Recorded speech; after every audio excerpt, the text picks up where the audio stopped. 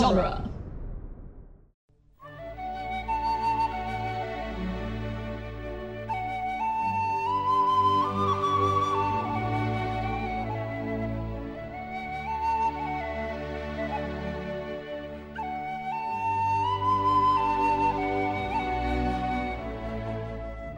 Hello and welcome to Lord of the Rings Minute, the daily podcast where we analyze the movie The Fellowship of the Ring 1 minute at a time. I'm Norman Mitchell. I'm Cassandra Fredrickson. And joining us today is Clealinda Jones of Movies in 15 Minutes fame. Yeah. Insofar as it's fame. Yeah. Hey, guys. Yeah. Hi. Thank you for joining us today. Yes, thank you. I volunteered. I was very excited because I'm a big Galadriel super fan. Mm-hmm. And as you will recall, I immediately said, I call dibs on Galadriel. Do you have any minutes for that? I did Movies in 15 Minutes in 2005. That's about 12 years ago now. Mm-hmm.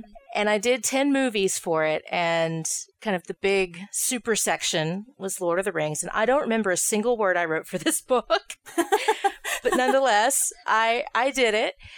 And sometime after that, I had an unfinished, ongoing story online called The Secret Life of Dolls.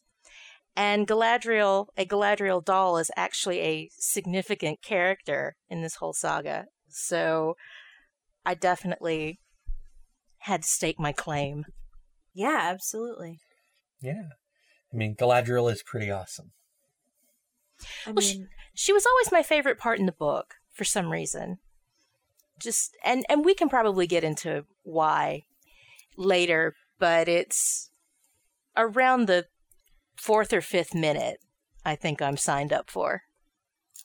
That you kind of see why. So what minute are we talking about? So today we're going to be talking about minute 161, which starts with Boromir telling Aragorn, "One day our paths will lead us there," and ends with Galadriel walking by her little basin in the glade. The glade was designed by Alan Lee, is just a real quick note as well. Nice. And it's very pretty. I like it. It's got a real, I don't know, it feels more quintessentially elven than a lot of what we see in Lothlorien to me, because it's not like up in the trees, but it's like a part of the forest. It's really interesting that you watch her go down these stairs, and it almost has like a subterranean kind of feel to it in the roots of the trees, which in an almost Jungian sense, it's going into the collective subconscious and the wisdom and knowledge of the unknown and that which might be, might not be, into the darkness, into, all kinds of troubling subconscious kind of thoughts. So which I didn't ever think of until I rewatched it today. Mm-hmm. Yeah, I like that it's like purposely removed from the trees because all the elves live up in the canopy, but then she has her own garden or glade or what have you, and it's like you said, like it's nestled in the base of the tree. Yeah. Where, the tree grows from. It's separate from the rest of the elves, but they are built upon it. Yeah. I like that a lot. Like, her power is the foundation of Lothlorien. Mm-hmm. Oh, yeah.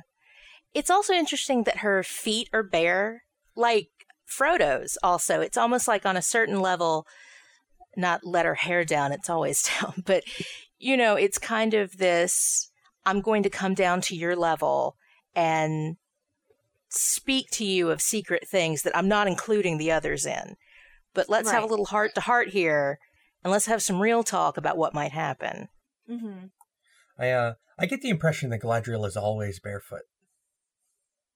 I can't remember specifically, and I can't remember in the Hobbit movies if she was, but Cate Blanchett is actually wearing these mid-calf platform boots to give her the extra height proportionally. And they're kind of a cream color with, I think, sparkly gold laces. There's kind of some gold involved in the material. And if you look at the Casa Loma costume exhibits, they have them with the basin and the pitcher on display. And I have, Oh, wow.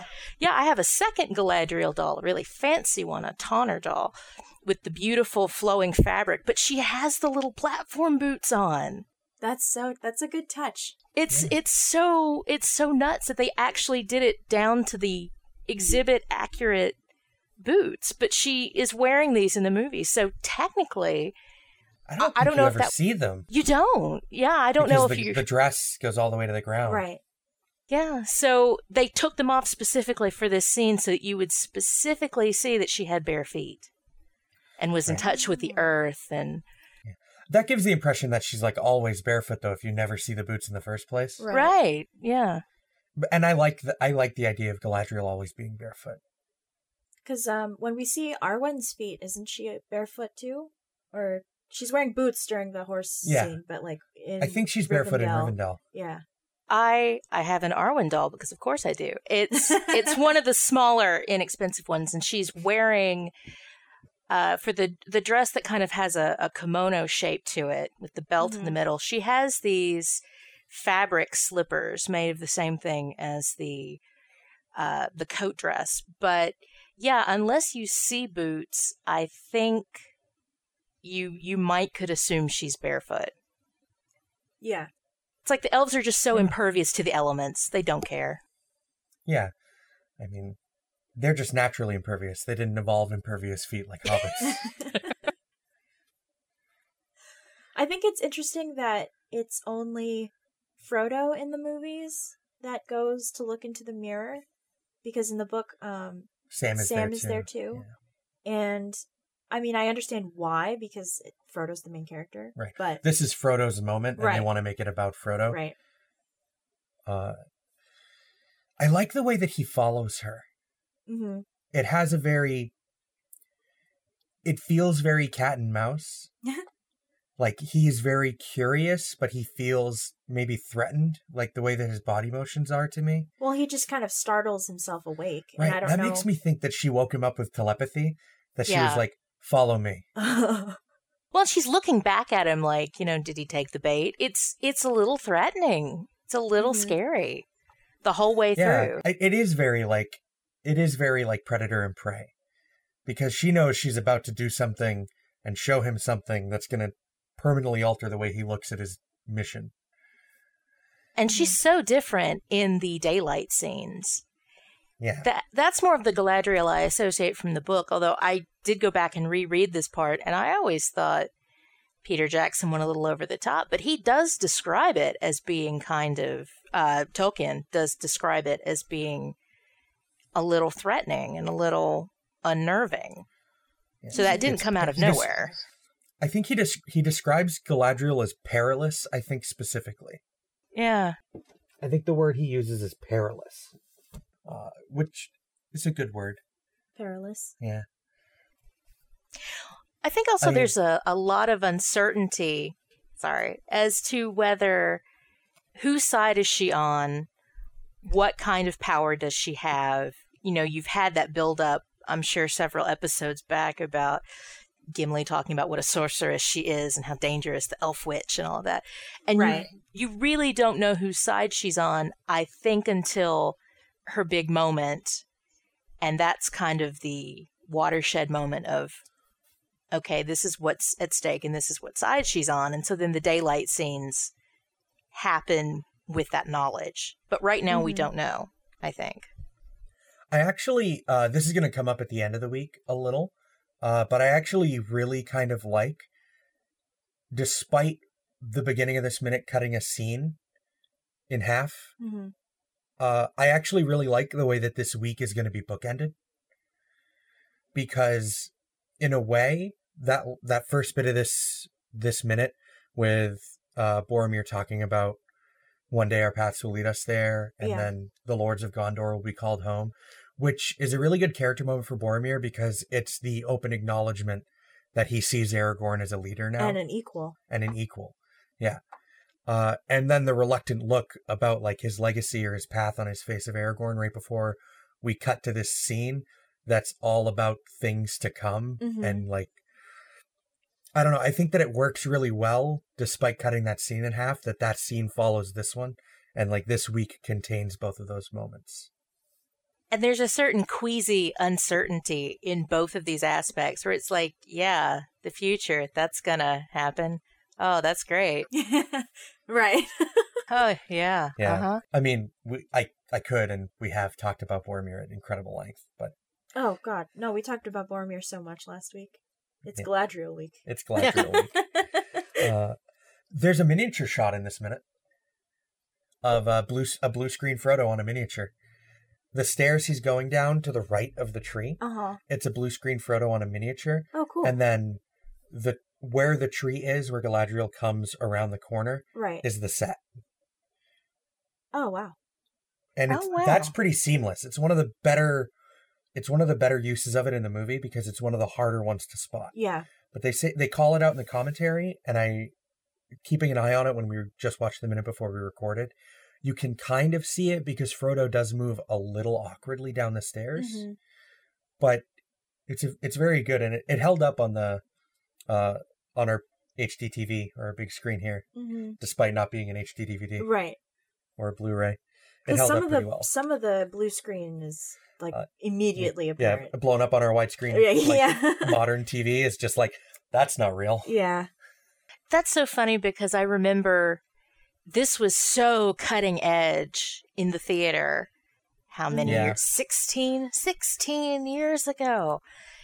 It was so cutting edge. And I had started to wonder, how would these effects hold up? You know, nearly A lot of them do. 20 years later. The Hobbit effects is what I was thinking about. I'm not sure the Hobbit effects hold up now, but No, a lot of the scale doubles are really easy to spot now. At the time, yeah. they probably were, but we were kind of more taken aback by how seamlessly they were put into the movie Right. without calling a lot of attention to it. But the scale double works really easy to spot now, especially when you're slowing the movie down and watching it a minute at a time. But a lot of the blue Well, and screen knowing effects what we still know hold now, up, yeah. except for a few. Yeah. Only a few of the blue screen effects really don't hold up anymore. Like in Moria with the stairs, Yeah. that didn't hold up. And it's also much more apparent now than it was then of when they're using a digital copy of a person. Mm-hmm. Because at the time, that was pretty hard to spot. I think also it'll become easier to spot as viewing technology, you know, HD and Blu-ray, as it becomes finer and finer grained. Like maybe in the theater, it wasn't that obvious, some of this. I mean, Right. maybe at the time we really couldn't see it, and now you can, Yeah. unfortunately. I think the best one of those moments to point to is when Arwen gets off the horse. Because before we had Oh, like a modern yeah. TV, I was like, what? What are you I talking had about? never noticed that you can see that The stunt writing double's double, face. Oh, yeah. Like when I still had like an old school CRT TV or whatever Yeah, like whatever the big they are. boxy ones. Yeah, Yeah. I never noticed that. But the first time we watched it on a flat screen like modern Mm-hmm. TV, I was like, that is not Liv Tyler. Well, I can't wait. I can't wait for like another 15 or 20 years when they finally like remaster it, and like, you know how they did with Star Trek, the original Yeah. series. That'd be sick. It would be sick. But you just hope they don't do too much touching up on the practical Well, effects. hopefully they haven't remade it by then. But Right. Wow. It'll never be remade. I don't think the Tolkien estate will ever give anyone else the rights to this property. Oh, that's I true. don't know. At this point, I don't think so. So yeah, and they actually reshot some of the stuff with Frodo right here because they used a double for the stairs so that he was the right proportion for coming down the stairs and in relation to Galadriel. That makes sense. But Barry Osborne thought it was too obvious that it was the double, so they reshot it. And Mark Ordesky mentions that Barry was totally right because when they went over it later to choose the shots they were going to use, they're just like, yeah, that's obviously not Elijah Wood. Anytime you can see the scale doubles from the front, it's pretty obvious it's not the actor. Yeah. I mean, they tried. They tried real hard. I could see them in several years going back and doing, I think, what George Lucas intended to do with the special editions, except that he just went a little too far. But you could kind of go through and touch up digitally the faces from the front instead of having practical effect masks. Let's digitally put their faces in a little better. I could see them cleaning it up a little bit. Yeah. And it wouldn't be terrible. Let's hope. Hopefully. Hopefully. And now, special edition, Tom Bombadil in. Oh, God. Oh, man. That would require some major reshooting of the four hobbits. And you would just look at them, and they would either look too old or be digitally touched up to the point where they didn't look real. Like Legolas in The Hobbit. Like Legolas in The Hobbit. Oh. Which is a little bit of both. Elijah Wood doesn't age, though, so that might work out, but probably not the others.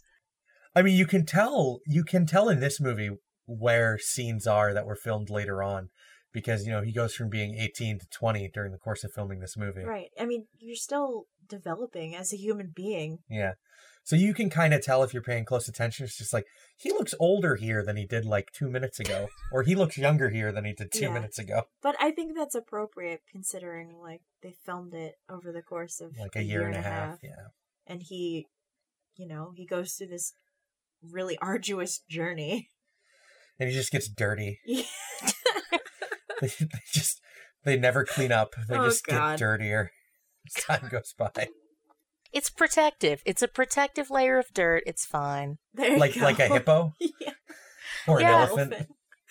Yeah. They're shielding themselves from the bugs.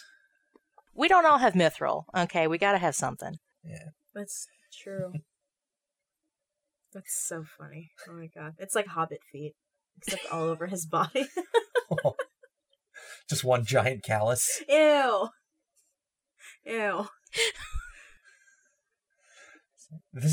I think this is the quietest minute so far. I really appreciate the Lothlorien theme. Like we've heard it before, but it's really at the forefront here, especially because there's no dialogue over it. But there's just Cate Blanchett perfectly gliding around. Right. And Lothlorien music. Yeah. That's just such a hypnotically beautiful shot of her feet, though. Mm-hmm. I can't ever get past just her walking. I've never understood the motion where she like puts her arms back as she walks past Frodo. Is it like she's like propelling herself? You just got to show off the dress. She like puts her arms back like she's about to raise her arms and take flight. I mean, if I had big flowy sleeves like that, I would be doing that constantly. just constantly pretending to be a bird. Yeah. Sneak up on your friend, screech at them, and whap your big your big sleeves. We know she's associated with swans. She has the swan boat, and so it's that and that dress. You really have to show it off. Mm-hmm. You really do.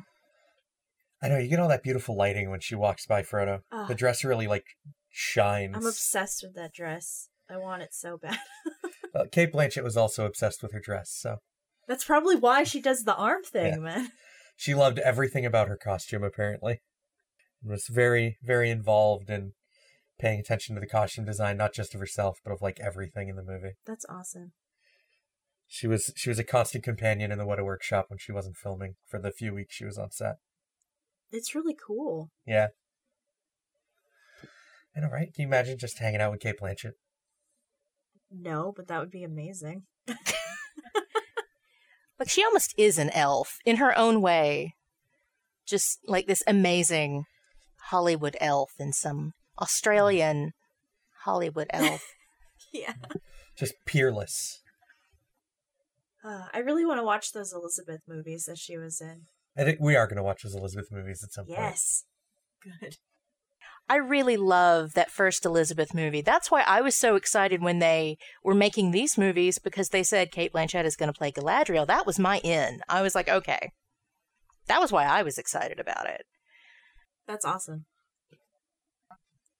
I had read the books at that point. I was obsessed with the Hobbit book as like a 4-year-old. I was obsessed with the cartoon version and the little tie-in book that went with it that I would check out from the library 1,000,000 times as a 4-year-old. And when I was old enough, I read the whole entire Hobbit book and then didn't really read the actual Lord of the Rings books until a few years later, because that's a bit... The Hobbit really is kind of more of a children's kind of level of writing. So it makes sense. And I didn't really understand it. At age 12, I didn't really understand Lord of the Rings as it was. I couldn't keep everybody straight. So I read it again later, and Galadriel really stuck with me. And then they announced the movies, and so I was really excited. That's awesome. I had faith at that point that they knew what they were doing. Mm-hmm. I know the casting for this movie is so good. It's so good. I can't believe the casting for this movie. And we've been talking about it for like 160 episodes. Right. I think that gives us a wrap on this minute for the most part. Yeah, I think so too. I don't really have any more notes. But so I think that gets us covered for today. Mm-hmm. Thanks for joining us, Cleolinda. It was good to be on. You can find us on duelinggenre.com, and you can support us by going to duelinggenre.com/Patreon. /support. duelinggenre.com/support. Sorry. As always, a special thanks to our Patreon associate producers, Leaper182 and Ed Foster.